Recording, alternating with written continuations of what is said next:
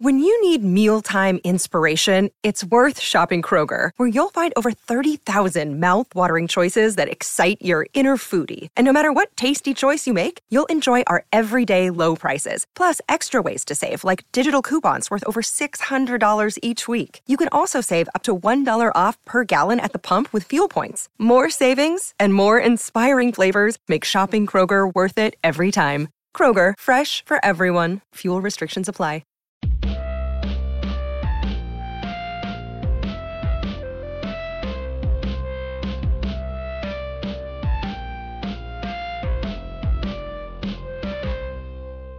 Welcome to the Bleacher Connection with Ken and Trevor, a part of the Unhinged Sports Network. As always, if you have any questions, comments, or topics you'd like to hear us cover, you can reach us on our social media pages, Twitter at TheBleacherCon1 and at TheBleacherCon2, and our Facebook page, The Bleacher Connection with Ken and Trevor. On this week's episode, we're going to do our normal That's Offside, where we look at a few topics that caught our ire this week, and we have a little roundtable discussion on it. Also, we had the release of some of the MLB Hall of Fame ballots of who's potentially on the list and who's kind of a holdover that's still on the list. And Ken and I are going to make our choices of who we think should enter the MLB Hall of Fame. I do believe some of our choices you may question, but that we shall see. And also, in honor of what should have been Grey Cup week in the Canadian Football League, Ken and I are going to look back on some of our favorite moments from the CFL. And we're also going to look at the potential return to play schedule that was released this week. Kind of a shining a bit of hope for some of us hardcore CFL fans who unfortunately lost our entire 2020 season to COVID. So kind of exciting news for us, and we're just going to kind of chat all things CFL, have some fun with this. But as always, to start off with, we're going to go with That's Offside. And Ken, the very first thing that kind of caught my eye was, and actually you sent me this in a message, was the NHL kind of released their top 10 goalie of who the fans thought the best goalies in the NHL were. And as with you, this list took me back a little bit, and there's definitely some additions on this list that shouldn't be there, and to me, some major subtractions. So Ken, I'm going to let you kind of take off. What did you think of the top 10 goalie list? Yeah, I wasn't a big fan of it. I mean, there's definitely, I agree with the majority of the list. I would say that. And just to kind of go at 10, they have Frederik Andersen, 9, Marc-Andre Fleury, 8, Jordan Binnington, John Gibson at 7, Anton Khudobin at 6, Tuukka Rask at 5, Carter Hart at 4, Carey Price at 3, Connor Hellebuyck at 2, and I think we probably both agree on this, Andrei Vasilevsky at 1. Now, my problem with this list starts at number 7. I don't agree that John Gibson should be on this list. And it's not just John Gibson, but the Mighty Ducks are not a team that are to be reckoned with. And well, the Mighty Ducks used to be the Anaheim Ducks, not so much. Correct, yeah. That they might want to add the Mighty back in there just to see if it can get any kind of traction back on the winning side. But I don't think John Gibson should be on this list. Frederik Andersen, I think, is a bit of a reach at 10. Marc-Andre Fleury is a goaltender that lost his starting job this past season. They had to bring in Robin Leonard to hold down the fort. Binnington on the list at 8.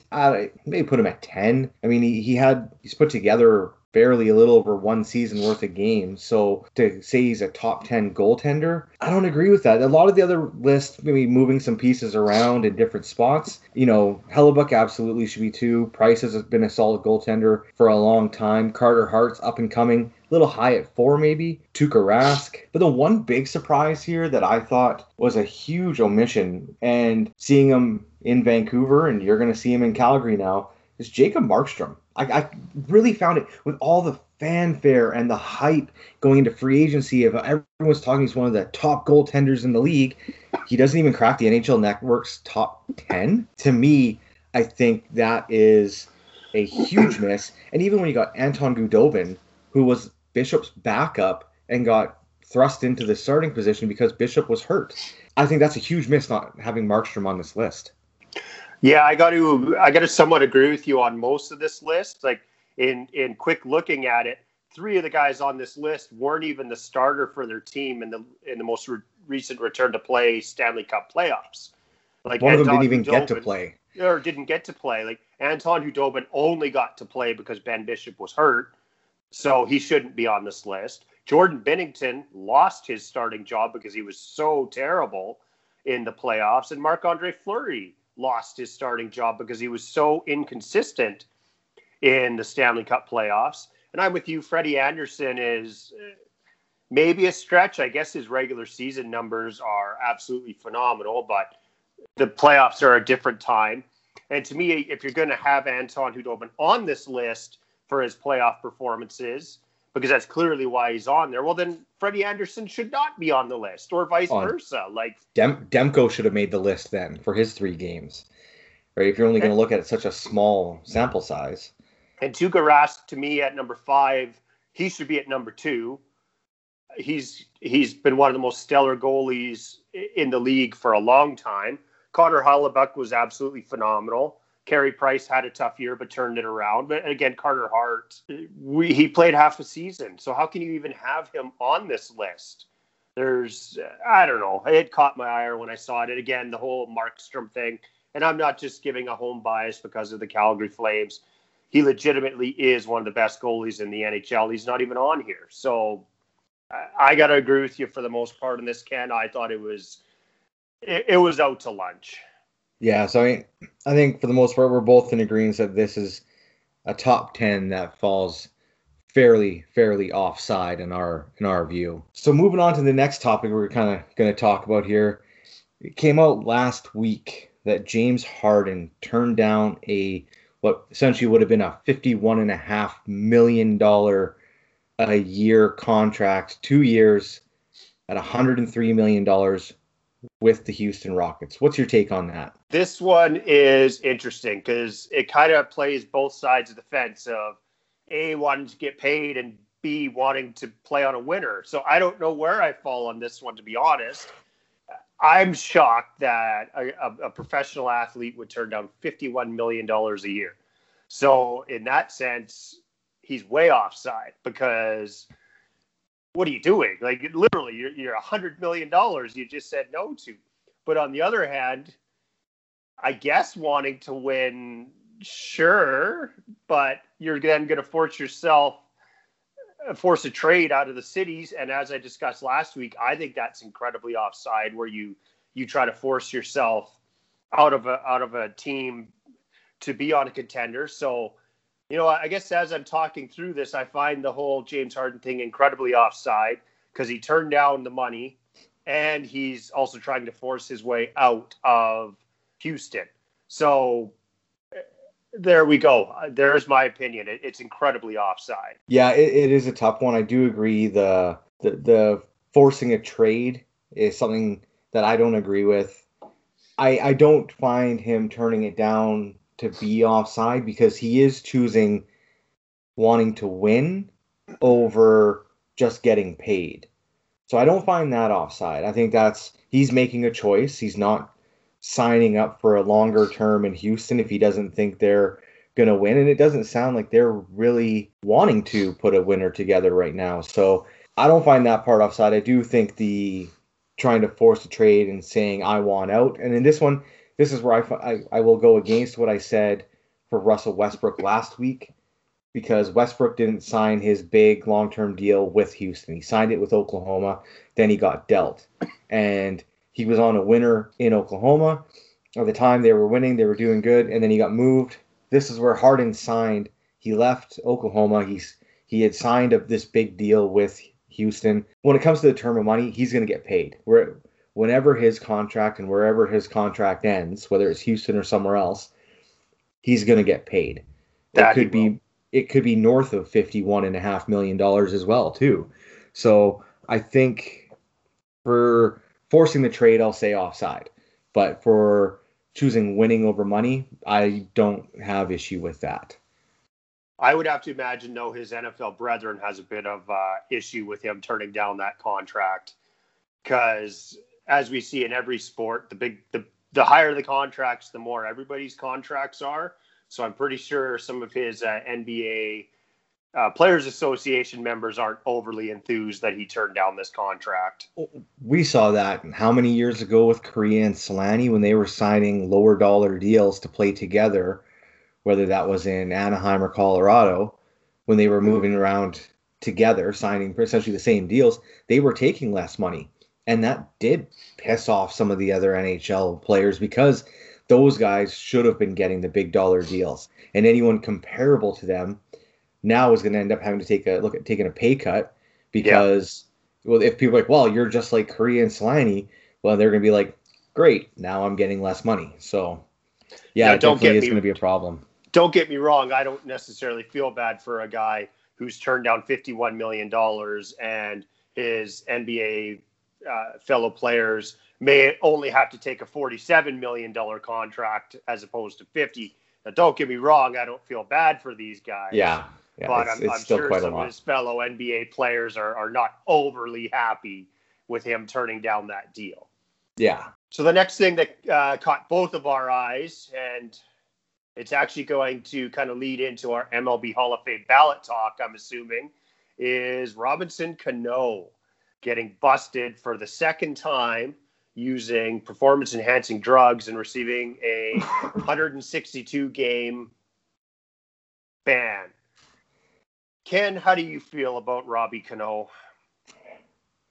Yeah, the fact that this is the second time that it's happened, he's already served an 80-game suspension when he was with the Mariners for PEDs. It's disappointing because it tarnishes one positive test would tarnish a career, right? But I think because Robinson Cano for such a long time was such a great player that now you question his whole career. Was he on steroids and taking stuff? And is that why he was so good? Or is this a guy at the end of his career trying to prolong his playing days? Regardless of whatever the reason is completely offside. I think steroids, it's tough. The Major League Baseball has a history of it. And as you said, we will definitely be talking a little bit about that in the Hall of Fame part. But it's just disappointing, the whole thing, completely offside. That's such a bad example. To me, I'm actually questioning whether he got caught on purpose. He's gotten all the money he's ever going to need. He's got championships. He's won. He's got the numbers. Is this the guy potentially just not wanting to play in 2021 due to COVID? I don't know. Maybe it is. It seems to me highly suspect that a guy gets caught for a second time when you know full well you're getting tested regularly. So this is your own stupidity. And at no point has he ever really come out and issued obligatory, oh, it was an accident. Oh, I didn't mean to. I can't believe I got caught. He never did that. So to me, this kind of screams, did he do it on purpose? But then he doesn't need the why money. Not just retire? Well, if you get a one-game ban, he's still got 2 more years left on his contract. So he's forfeiting maybe one of those years to still get 2 more. And maybe by then things will be back to normal. So it just seems incredibly odd to me that he really hasn't come out and said anything, and incredibly convenient with what's going on in the world right now. No, I'm not by any means saying he did, but I think that possibility is there. And for that reason, I think it's offside. Yeah, I'm just the whole cheating to win, to get or any kind of advantage. Yeah, for me, that's why it's offside by a lot. Last one we're going to cover off, and that's offside, is we touched on it last week with the NBA starting, what it was going to do to the NHL's potential start date. And over the last week here, we've heard that the NHL is trying to rush some of the CBA talks and concessions with the players to get it going earlier. What's your take on that, Trev? I find it incredibly frustrating that just 4 months ago, the NHL and the NHLPA, and it might have been a little bit longer now, came to an agreement on a new collective bargaining agreement, essentially allowing them to return to play. And I traditionally have always been on the side of the owners when it comes to the CBA talks, because they're the ones fronting all the capital, and it's literally up to them to make the league run. But in this case, I don't agree with them. I'm actually on the players' side on this, because the NHL is literally trying to claw back even more money from their players. And I get the revenues are going to be down, and I get that there's not going to be fans in the stands. But you knew that 4 months ago when you signed the new collective bargaining agreement, and now you're trying to get something like an 18% rollback on the salaries, even more than what's on top now, or pushing the escrow percentage higher, which is even worse for the players because that's essentially money lost. At least the rollback is a deferral. The escrow is literally money out of their pocket. And so I think in both ways, the NHL owners are trying to have their cake and eat it too. And I get that there's financial hardships, but you're going to have to deal with it. How many other businesses in the world right now are having to deal with financial hardships? So make it work, find a way to make it work, and don't take it out on your employees. Yeah, I think it's a tough one because, as you said, they've already done a lot to come to an agreement previously. The unfortunate thing with the whole pandemic situation is it's a rolling, ever evolving situation, and what worked 4 months ago may not work today. What worked a week ago may not work today. So it's tough. I want to say rushing it is where I think that is the offside of trying to rush to come to an agreement to get playing, because again, you're going to be having people making rash decisions that aren't the best. I just think the whole thing shouldn't be rushed. They need to take their time and work on something that's going to work for both players and owners. Because you're right, the owners are the ones that put up the capital. The players are the ones putting in all the work to sell the jerseys because, everyone wants to wear what the players are wearing, right? So it's a tough one. You got to find the middle ground, and it's no one wants to get there. I think because everyone thinks they're giving up more than the other side, especially in business. One of the things I'm really worried about is, are the NHL owners going to use this and strong arm the players and say, okay, well, if you don't agree to it, then we're not going to play. And I'm really worried that they might, because history says when it comes to labor negotiations, those typically aren't handled well in the NHL. And I'm worried the NHL is going to strong arm the players into forcing them to accept their terms, or else they're just not going to play. And that's the worst case scenario. Yeah. But we've seen it before, so I would not be surprised. And what seemed like the relationship had been repaired a little bit, I'm worried is going to be torn right apart over this. And that is incredibly dangerous. Yeah, it's definitely going to be an interesting time until we get some kind of resolve as to what's going to happen. So interesting times coming forward with the NHL and what their plans actually are going to come out to be. So yeah, the whole thing's just offside, however you look at it. So that's offside for the week. Let us know what you think. Twitter at the BleacherCon1, at the BleacherCon2, or on Facebook, Bleacher Connection with Ken and Trevor. Okay, moving on to our next topic, and I think our last That's Offside is kind of leading into this quite well with the talk on Robinson Cano. And that's the release of the 2021 MLB Hall of Fame ballots.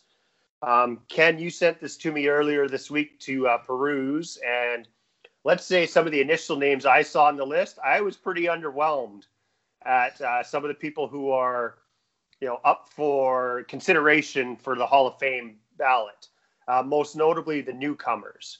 And one way I always like to kind of determine whether I think somebody deserves in the Hall of Fame or not is when you say their name, do you automatically say Barry Zito, Hall of Famer?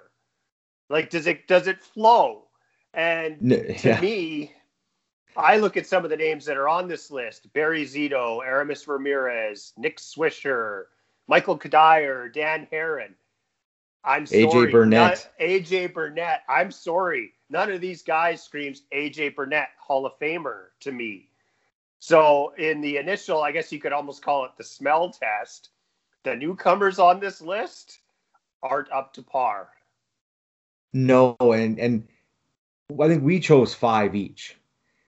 As a hall, if you're picking in the Hall of Fame committee, you got to pick 10 or can pick up to 10. Now, if Good luck.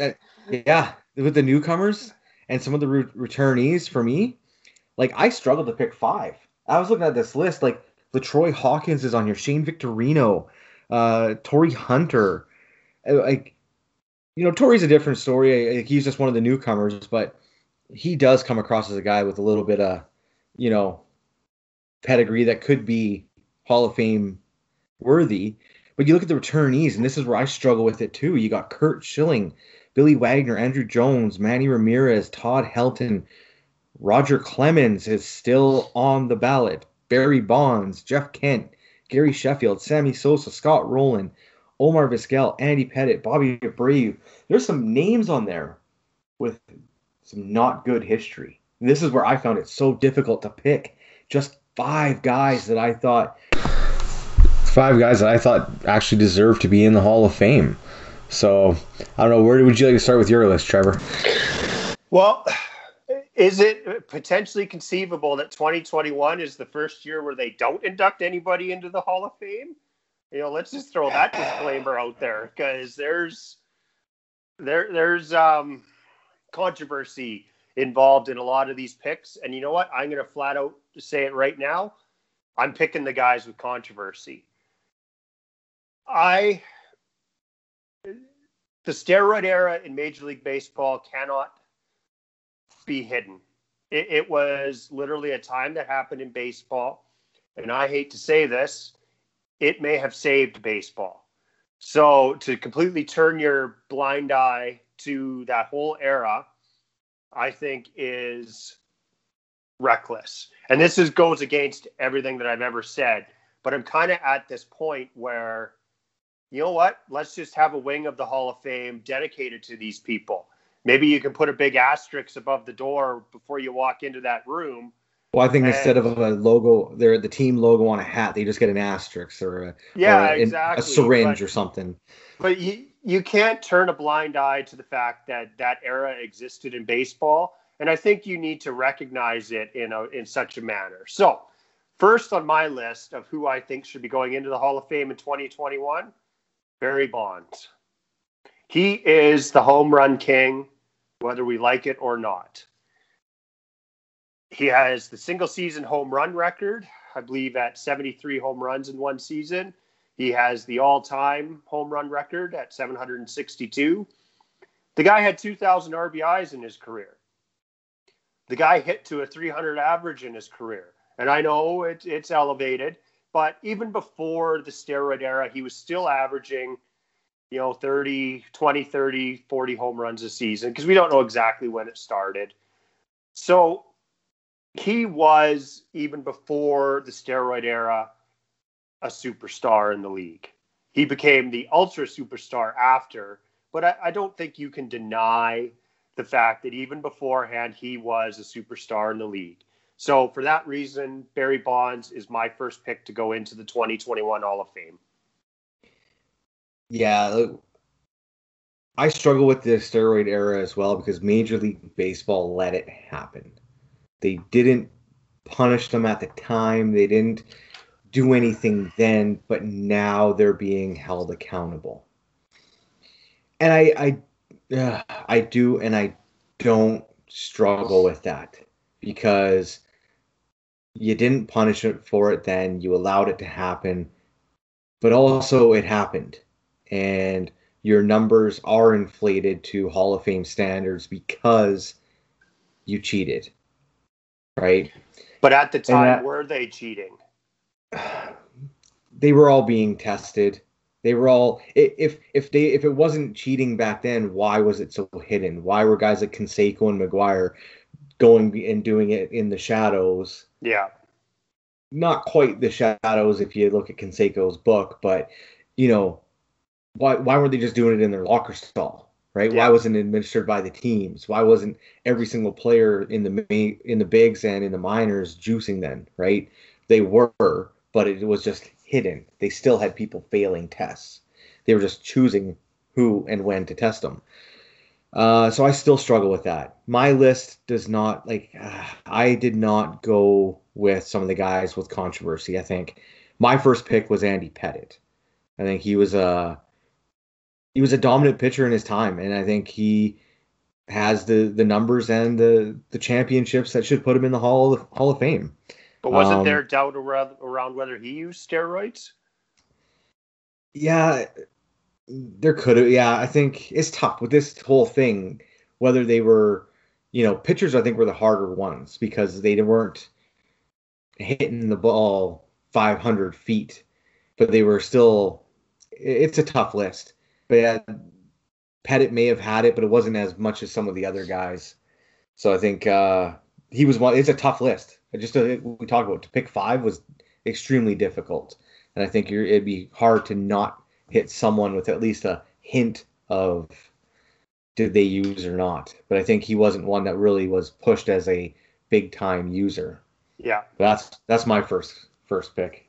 Well, number 2 on my list, and I guess if I'm going to pick one slugger from the era who was a known user, I guess I might as well pick one of the other famous sluggers from the era, and that's got to be Sammy Sosa.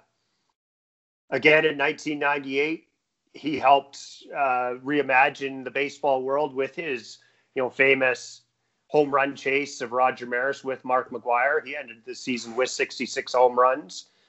And in the subsequent season, he had 63 home runs and then 50, 64. Again, we all know why, but the numbers are there. And he had almost 1,700 RBIs in his career. He had over 600 home runs.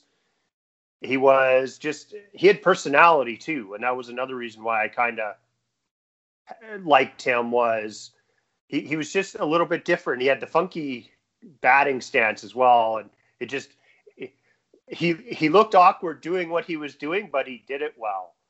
And, if Barry Bonds is on this list and if Mark McGwire, I guess, should be, then Sammy Sosa has to be there too. Yeah, I remember I was a little too young to remember seeing him, but Sammy Sosa played some minor ball in Vancouver. And I remember my dad telling me that Sammy did not look that size when he was in Vancouver. He was a scrawny, lanky kid coming up in the minors who developed into a monster at the plate a little bit later on in his career. Developed later. I gotta second that. I actually did go to a couple games, Calgary Cannons games, where Sammy Sosa was involved in the Pacific Coast League, and at the time I didn't think anything of it, but looking back on it, it's kind of like, wow, I actually got to see Sammy Sosa play. Yeah, I'm sure if we pulled out some old Vancouver Canadian and Calgary Cannons AAA rosters, we'd both be fairly surprised to say, oh man, I got to see that guy play live. Yeah, Edgar Martinez, probably the most famous.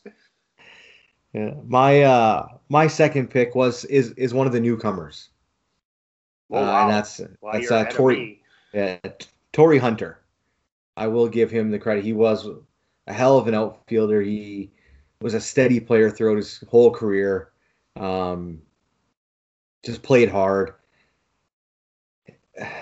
Yeah, it's a tough list. It's a tough list, but Torrey Hunter, he stuck out from some of the other names on the list in coming in, especially in the newcomers. Again, I struggled with picking anyone from that has controversy in the returnees. Number 3 on my list is, well, if I'm going to pick the biggest juicing sluggers of the era, I might as well pick the biggest juicing pitcher of the era. And I would have to believe that was Roger Clemens. Let's face it, his numbers are some of the best in the history of baseball. 354 career wins. He averaged almost 230 strikeouts per season. I think he had 4,700 in his career, give or take. He averaged 17 wins a season. He had multiple Cy Young awards. I think 1, 2, 3, 4 of them, I believe. He was the dominant pitcher of the era. And when he left the Red Sox to join the Toronto Blue Jays for a shorter period of time as it was, man, was I thankful. Because was I ever tired of watching that guy mow down Blue Jays left, right, and center. So, his numbers, I guess, are right there as the all-time best. And he deserves to be in the steroid wing of the Hall of Fame.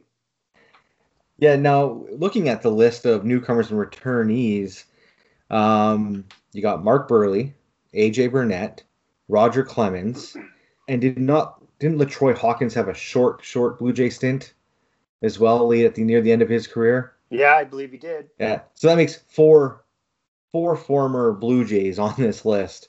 None of them with the numbers that really came to put them on this list as Blue Jays. Yeah, my next is actually one of those four, Mark Burley.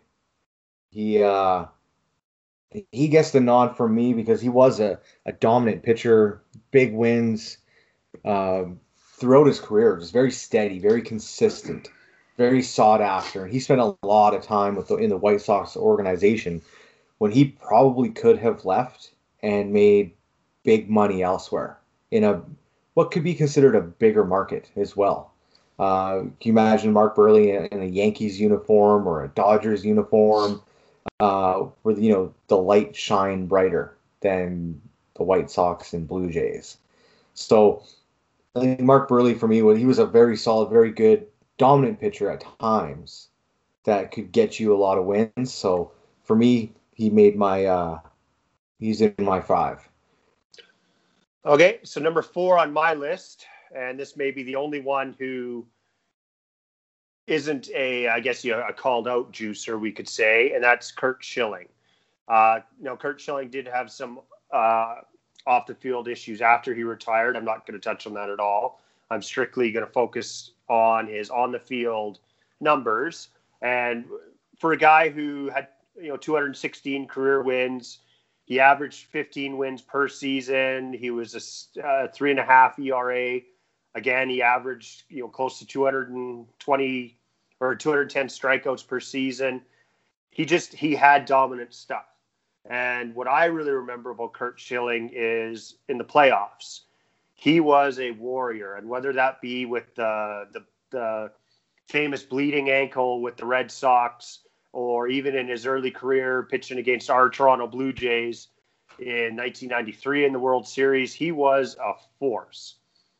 And he had some of the most dominant stuff in the game during the time. He may not have had quite as high as win totals. I believe he got into some injury struggles later on in his career. But when he was on the mound, he routinely was one of the best pitchers in the league. So for that reason, Curt Schilling, to me, deserves to be in the Hall of Fame. All right. Yeah, Schilling is an interesting one. He can be in a couple Hall of Fames, and not one of them is not for good reasons. No. My 4th pick is a returnee, and he made his debut in 1992. Also, he is actually the 5th player with Blue Jay ties. Made his debut in 1992 with the Jays. It was the only year he was with the Jays before he moved on to the Mets. Is Jeff Kent. Very, very good second baseman. I remember many years going, man, to have a guy like Jeff Kent playing for the Jays would be really good right now. And then that's when I learned he was a Blue Jay and became very, very disappointed. Like many superstars throughout the league, who they got their start with the Blue Jays and moved on before they ever developed into something fantastic. But Jeff Kent was always just a solid second baseman, Gold Glove caliber, dependable. He could hit. And again, working with the list we had, he made my top 5 for Hall of Fame. Again, the difficult list that we've been provided. Yeah, and this isn't the whole list, but this is just, if this is the highlights of what's available. I mean, I remember when Jeter went into the Hall of Fame, and there was one New York writer who only voted for Jeter.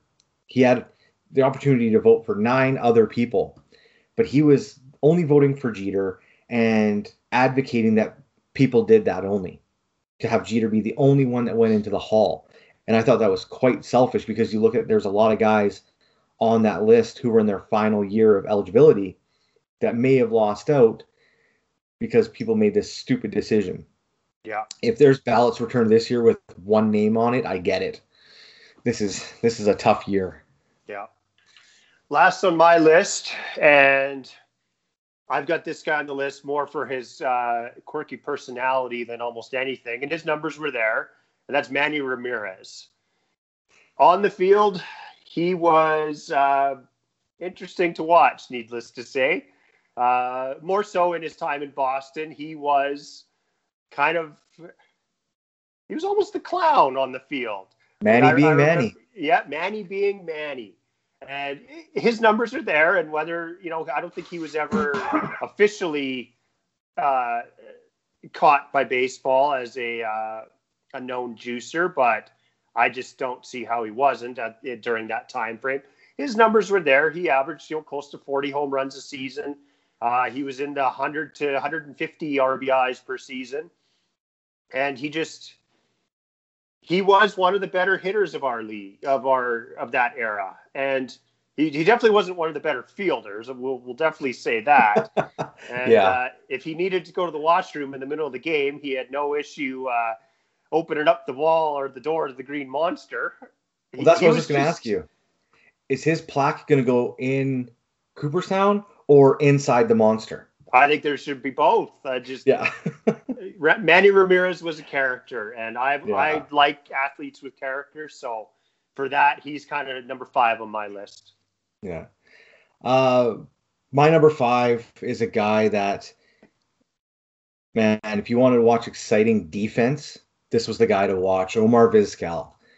He could make plays that no one else could do. Yeah. And just like you could almost just give him the Gold Glove in spring training because it was going to be a stretch to give it to anyone else.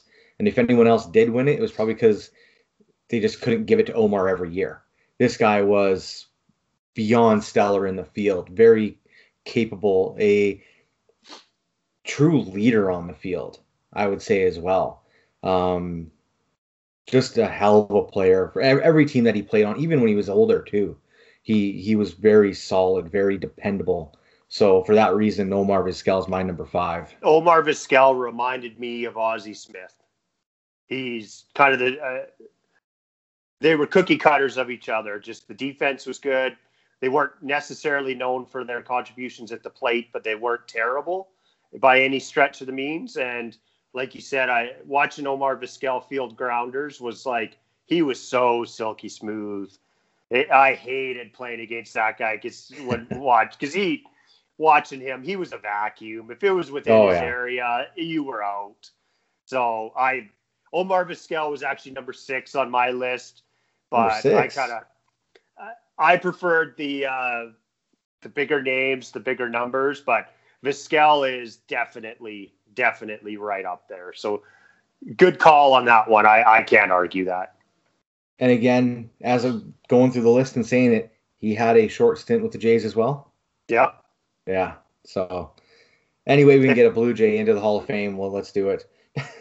If only some of these guys played on our team during the heyday or their heydays. Yeah, the Jays would have been a lot better over some of those years. Those are our Hall of Fame picks for the 2021 Major League Baseball. What do you guys think? Let us know on Twitter at the BleacherCon1, at the BleacherCon2, or Facebook, Bleacher Connection with Ken and Trevor. Okay, so moving on to our next topic, and this one really hits home to me.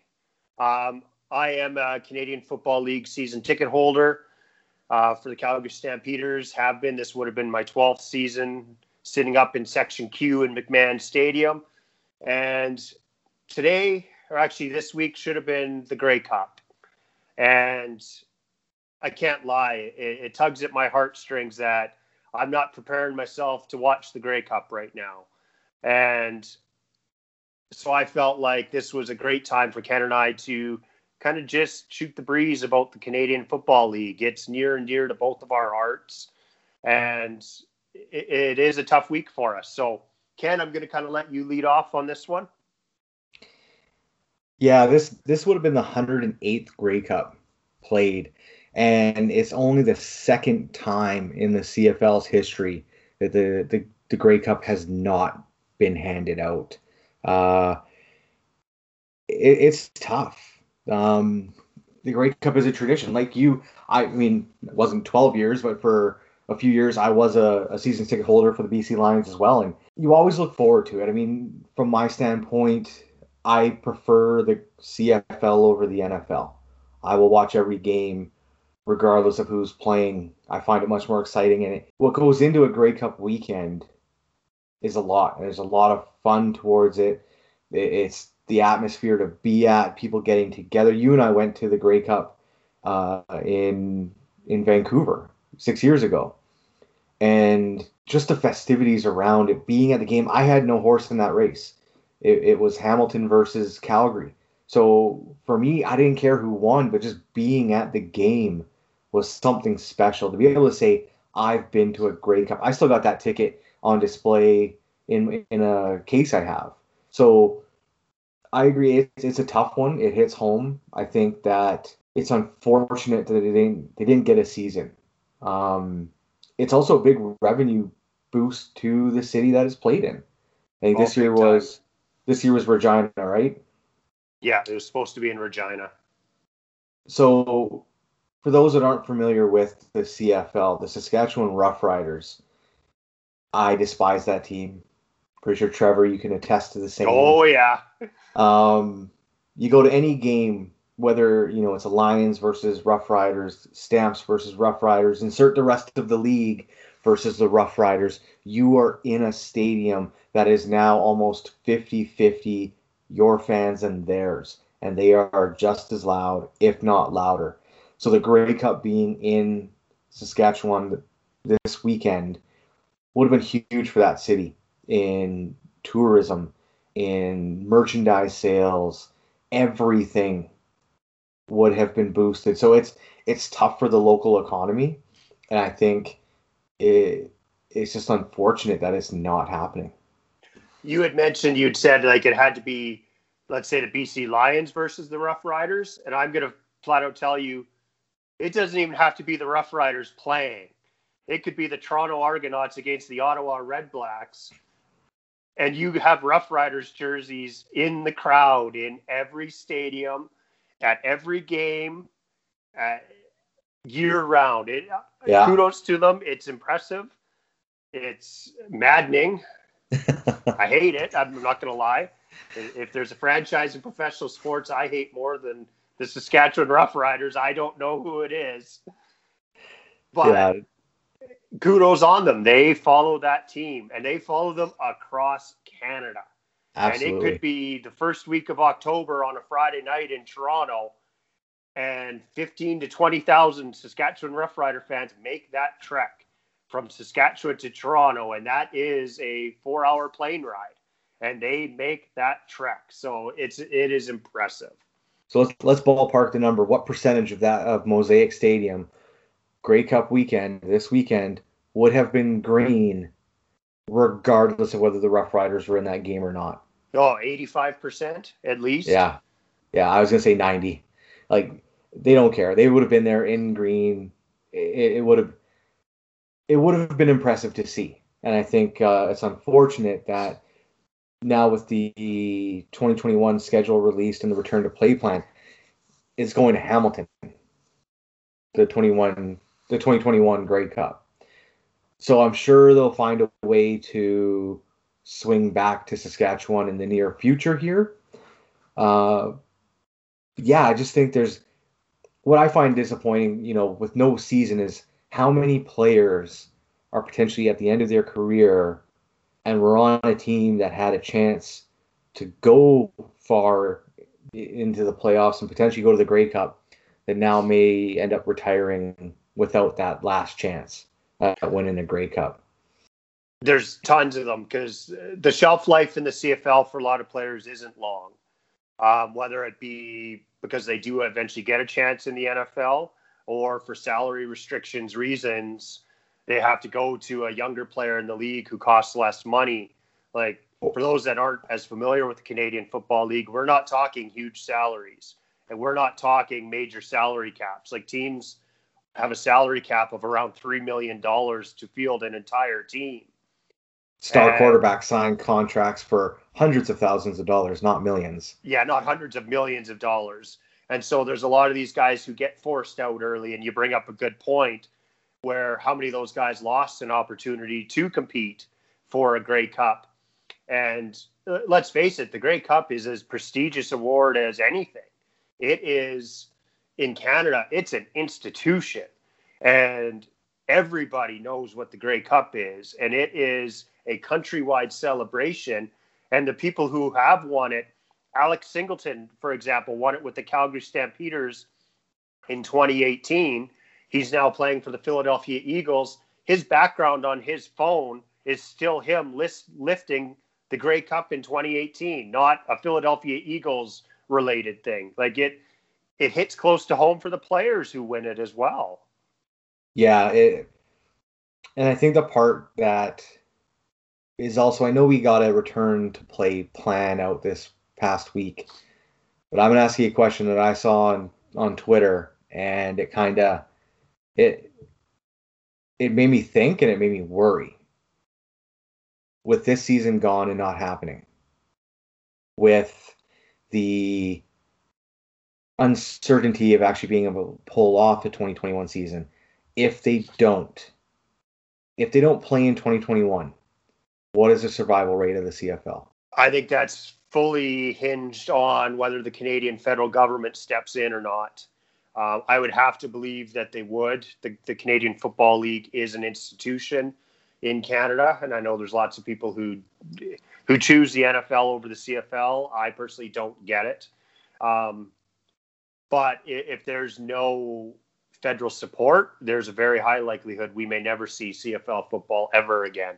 And trust me, that would be a terrible day in sports history for me personally and just in general. It's for those of you who have never watched a Canadian Football League game, I highly recommend it. It is ridiculously exciting. You don't get very many, 12-9 football games in the CFL. You get, 35-28, high scoring, just loads of excitement. So, and for the most part, the ninth place team can beat the first place team. Like, it's not that far apart in talent wise at times that it is exciting to watch, and it would be a very sad day if that happened. I completely agree, Trevor. I worry, though. I agree the federal support needs to be there, but I worry about when they asked this time around, they said no. Knowing full well, I mean, I don't think anyone would be like, oh, the CFL's fine if they don't play a season. I think the concern was already there when they were going to miss 1 year. Yep. So I worry that nothing changes with the federal government in Canada coming to the aid of the CFL. And again, it would probably be what is needed to happen. I think it's unfortunately far-fetched. So I am concerned that if they can't pull it off, because it is a gate-driven league for revenue, we've already discussed in the past that their merchandise is not well set up to make money. They got to find ways. And one way I think that they did try this year, you talk about the Grey Cup. The Grey Cup goes on display and people go to see it. They were offering season ticket holders first shot of all teams to get their name engraved on a new special stand that would go with the Grey Cup on display, that you could then be part of history and have your name etched on the stand wherever the Grey Cup went, to be part of the CFL. And I think it was, well, you probably got the email, was it like $250 for season ticket holders and then $300 for everyone else? Yeah, it was in that ballpark of a price point. It was expensive, but again, I get it. I understand why they would want to do that, try to generate a little bit of revenue, and just kind of, not even so much the revenue, is to keep the Canadian Football League in the headlines. Because if you're not in the headlines and you're forgotten about, that's even worse. Yeah. So I thought it was important that they at least tried to stay in the headlines. And again, I get why they released a schedule this week, because they're trying to create a little bit of buzz around what might happen. and stay, I guess, fresh in people's minds. So yeah, they had to do something, and I liked the idea. The price point is a little steep during a pandemic for sure. Maybe one day, if it's still available, look at doing it. But yeah. now with the return to play plan, what was some of the things that caught your eye with that? To me, the slight change in the schedule, and I guess they're trying to create a few more regional rivalry games, which is always exciting. Don't get me wrong, I love going to McMahon Stadium and watching the Calgary Stampeders, battle the Edmonton Football Club. I'm not as big of fans when the Rough Riders are in town, but it's still exciting. And I guess so the opportunity to potentially have one or two more of those games in my home city is exciting, as opposed to maybe having to watch the Toronto Argonauts, which aren't, quite as flashy and exciting.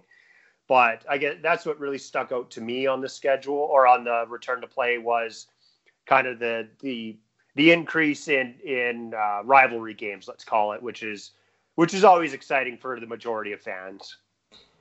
Yeah, it's tough to build a rivalry with the East when you only see them twice. So getting more games within your division, your conference is better because you're going to see those teams, and that hate and the wanting to beat them is just going to grow and grow. So I think that's good. The one comment that was made by the commissioner, Randy Ambrosi, was he said they want to come back in 2021 with fans. Now we are 6, almost 7 months away from that time. I still think that is a very, very lofty goal right now. Yeah. I think making that comment, and I didn't get a chance to go back and listen or see the whole statement, but it's a very risky thing to throw out there right now and then potentially have to walk back in 4 or 5 months. Things aren't getting any better in any of the provinces in Canada, and more restrictions are coming down. So how, as that's being announced, you can say you want to do it with fans. We're seeing it now. Leagues with fans are not having perfect goes of it with keeping players and staff COVID free. Yeah.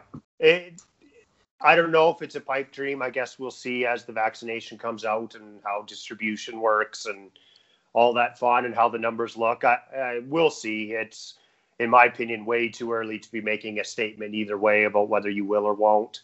I know there has been discussion about a CFL bubble season and how that would work because they need to do something. They can't just not play, in my opinion.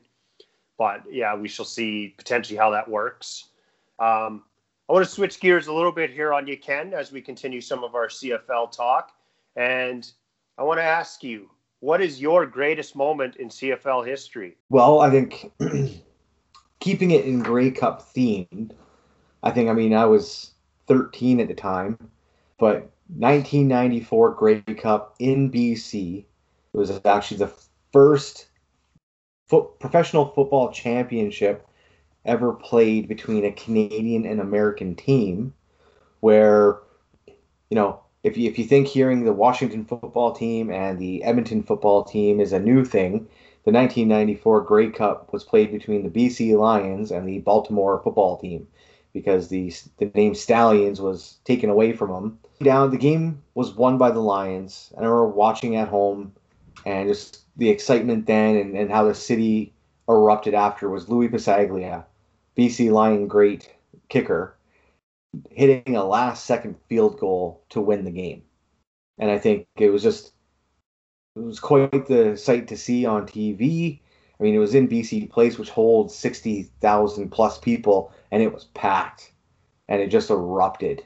And I think going back from a TV standpoint, that was probably one of the best moments to watch in person. I think just being at the Grey Cup was something to be, high on that list because you can't do it every year. I ended up traveling from Edmonton to Calgary, and then you and I we went out to Vancouver, so it was a trek to get there. In a blizzard. In a blizzard, yeah. I spent the good portion of that week ahead going, I don't think I'm going to go. No, it's not that bad. No, it's that bad. I don't think I'm going to go. And then it was the Friday morning, I'm like, it's not snowing today. Smartest decision? Probably not. But no. That whole weekend was quite the experience, and it was fun to to be in that atmosphere, watch the halftime show, watch the trophy being handed out, and again, but realizing all of that is meant for the TV audience, not the people that paid to be there. I think there's some interesting things to see within that as well. Yeah, like the Imagine Dragons playing the halftime show, and only a third of the stadium could actually see the stage. we were lucky because, I mean, we were up near the top of the stadium, but right in the middle of the uprights. So we got to see it from the side, but anyone to our left didn't see anything. They were watching it on the big screen in the stadium. So I think that was one of my best ones. For those that may not know, Ken and I joked about making the drive from Calgary to Vancouver. Well, that's not a short drive. The drive from Calgary to Vancouver is between 10 and 11 hours at the best of times, through the Rocky Mountains, through numerous mountain passes, single lane highway for a large portion of it, and blizzard conditions. So I just got to put that disclaimer out there of what should have been maybe a 10-hour drive got closer to probably the 12 to 13-hour mark. Yeah. On with how fast we were able to drive. But again, our love for the league more or less dictated. I remember Ken would text me. He's like, I don't think I'm coming. And I'm like, we have to go, Ken. We have to go. I was like, I don't know, man. This just doesn't seem right. But in the end, our love for the league, won out, and rightfully so. Smarter decisions did not win that day. Yeah, we're here today to discuss that wonderful story, so it all worked out well. To me, my greatest moment in CFL history comes from a Grey Cup back in 2009. And even though it was in my home city, I didn't get a chance to attend this game, but I definitely watched it on TV. Why was this so great? Well, it involved one of my greatest rivals and a game against the Montreal Alouettes. And to give you a little bit of history on the lead up to what is so great about it is, imagine your team was about to win a championship, but you needed the opposing team to miss a field goal. And lining up from about 40 yards out, not an easy chip shot in CFL football. And imagine the ball snapped, the kick is up, and he misses, and your team wins the championship. And everybody's running onto the field and going wild, and everybody's so excited. And then all of a sudden, there's a flag on the play. And this is what goes down in history. The Saskatchewan Roughriders, playing the Montreal Alouettes, were called for too many men on the field. And in the CFL, I believe this is a 10-yard penalty, which puts the Montreal Alouettes 10 yards closer, and they get an opportunity for a re-kick. And with that re-kick, the kick is up, and it is good. And all of a sudden, the Montreal Alouettes have won the Grey Cup and not the Saskatchewan Roughriders. And for those that know me, I adamantly dislike the Saskatchewan Roughriders. And to see the fans and the players go from this moment of celebration to this moment of agony was tremendous.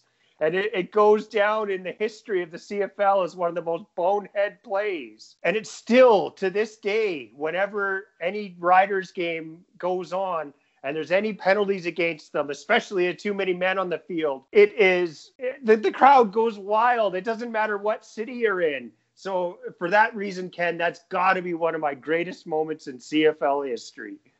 Well, if I remember correctly, Hamilton almost had that same moment in the Grey Cup game we were at when I think it was Banks took a kick back, yet there was a penalty on the field at the far side that negated the touchdown on the return. So I remember that as you turned to me and you go, "Are you having fun watching your team lose the Grey Cup right now?" And I had already seen the flag on the field, but it was I could almost feel the anguish in the Riders fans' hearts because I almost lived it myself.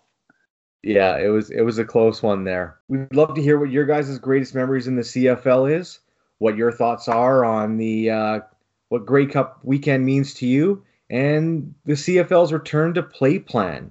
let us know on Twitter at the BleacherCon1 and at the BleacherCon2. And let us know on our Facebook page, The Bleacher Connection with Ken and Trevor. I want to thank everyone for listening in on the Unhinged Sports Network and all podcast platforms. And we'll talk to you again in a week. Thanks, everyone. Awesome. Thanks, everyone.